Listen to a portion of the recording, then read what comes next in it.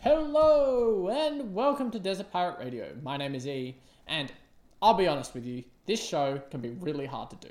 I love it so much, but it can be really hard to do. Particularly on mic stuff, absolutely 100% right down my alley. But the stuff to get to the on mic stuff is just not my strength. For example, show notes, planning, just to name a few. But no longer. I will no longer be carrying the weight of this show on my shoulders. You know why? Because now I have my forklift license. I will carry it on the forklift. I don't have my forklift license. Oh boy. Anyway, we've got another fun show. More Faith Fuller, more Anton and Wendy. But something I've been holding off doing because I wanted to do it with you guys is the box from the Mystery Man from last show. I'm keen to play about with it with you guys. Anyway, I'm running out of sub jokes for the sub adventure. I guess I'm a bit subpar at the moment. Howdy, my name is Faith Fuller. Welcome back to this segment on how to write a song. Today we're going to be writing verse 1 of our Dungeons & Dragons song. How exciting is that? Now, you may have done your own mind map and come up with your own theme, and I'm very pro that. So if you've got your own idea, please follow these instructions with that and not with this. But if you can't think of anything, feel free to follow along. Today I'm going to be walking you through how to write verse 1 of the song.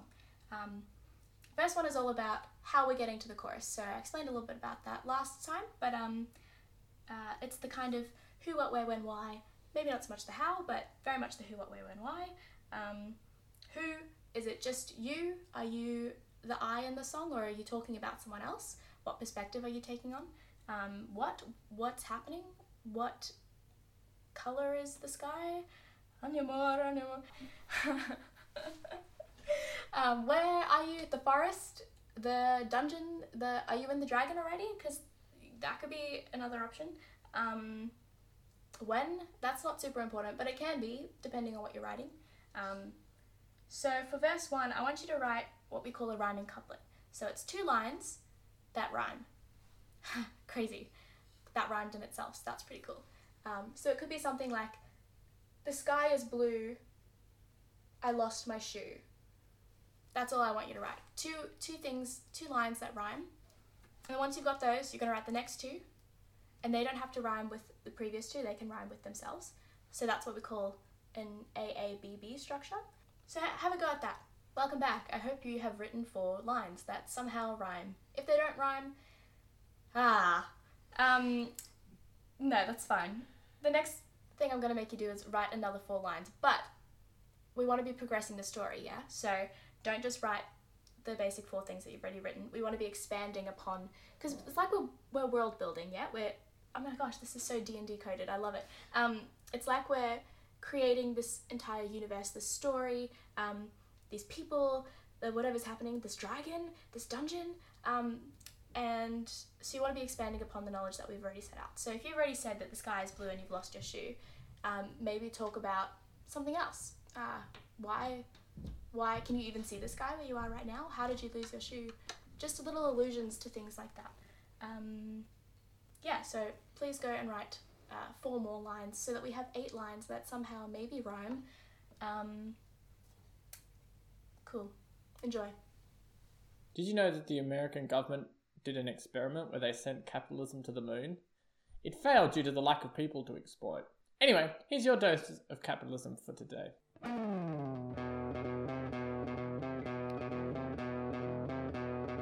Do you have a dueling cowboy problem? Is your town not big enough for the 2 of them? Instead of taking things into your own hand, why not put it in our hands? Send your cowboy problem to Josh's Cowboy Rehabilitation Ramp, where we can keep the West out of the West.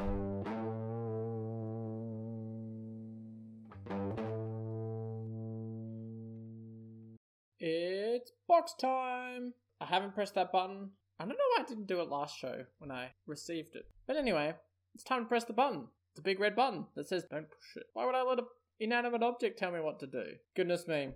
Here we go. How has God used your hospitality skills and gifts to strengthen your faith personally or as a couple?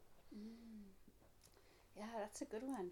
We hadn't really thought about that until we started thinking about these questions, but definitely it's one of those examples where God gives us an instruction, and although it's to do something for somebody else, and you think you're blessing that person, so often it comes back to you, and you feel so blessed by the process. It's like when I was doing kids church, having to understand and explain a scripture in a way that children are going to get it and not use big lingo, really cemented some concepts in my own head. So I felt like, although I was trying to be a blessing to the kids, I felt like I had been blessed through the process.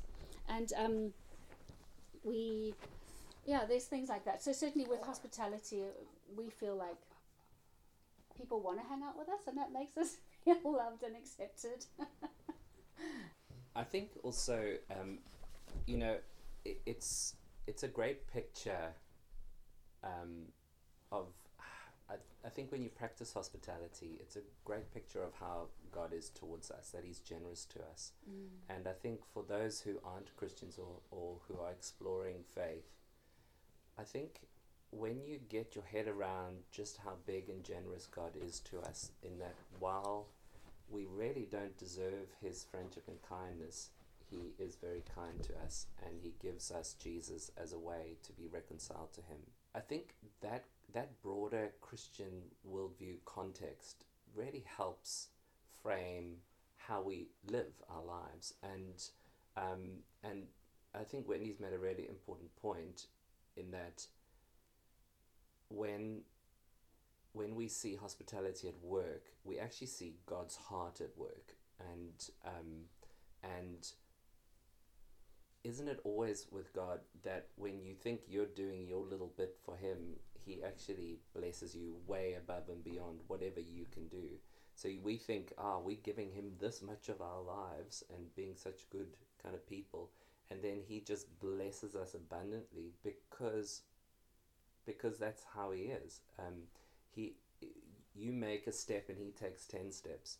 And so in the same way that we invest in sharing our lives with other people, that becomes such a blessing to us.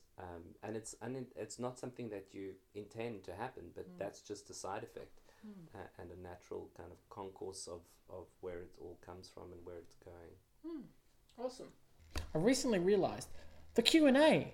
I haven't been asking you guys for Q&A questions, so please send them in. We've got many weeks worth of asking to catch up on, so if you could just send in some questions like I asked you last week and you went, I have this question I've been asked, and sending it in, that would be awesome. Yeah, you know how Q&As work. Anyway, this week's question of the show is, how has cooking changed how you see the world? I know that I, through cooking, have built some great relationships, and it's far easier to talk. I once cooked brownies and I somehow burnt the bottom and the top was raw. Yeah, I don't know how I did that. Anyway, thank you for listening to Desert Pirate Radio, and I look forward to seeing you once again once the dust has settled from this show. Take care and eat your vegetables.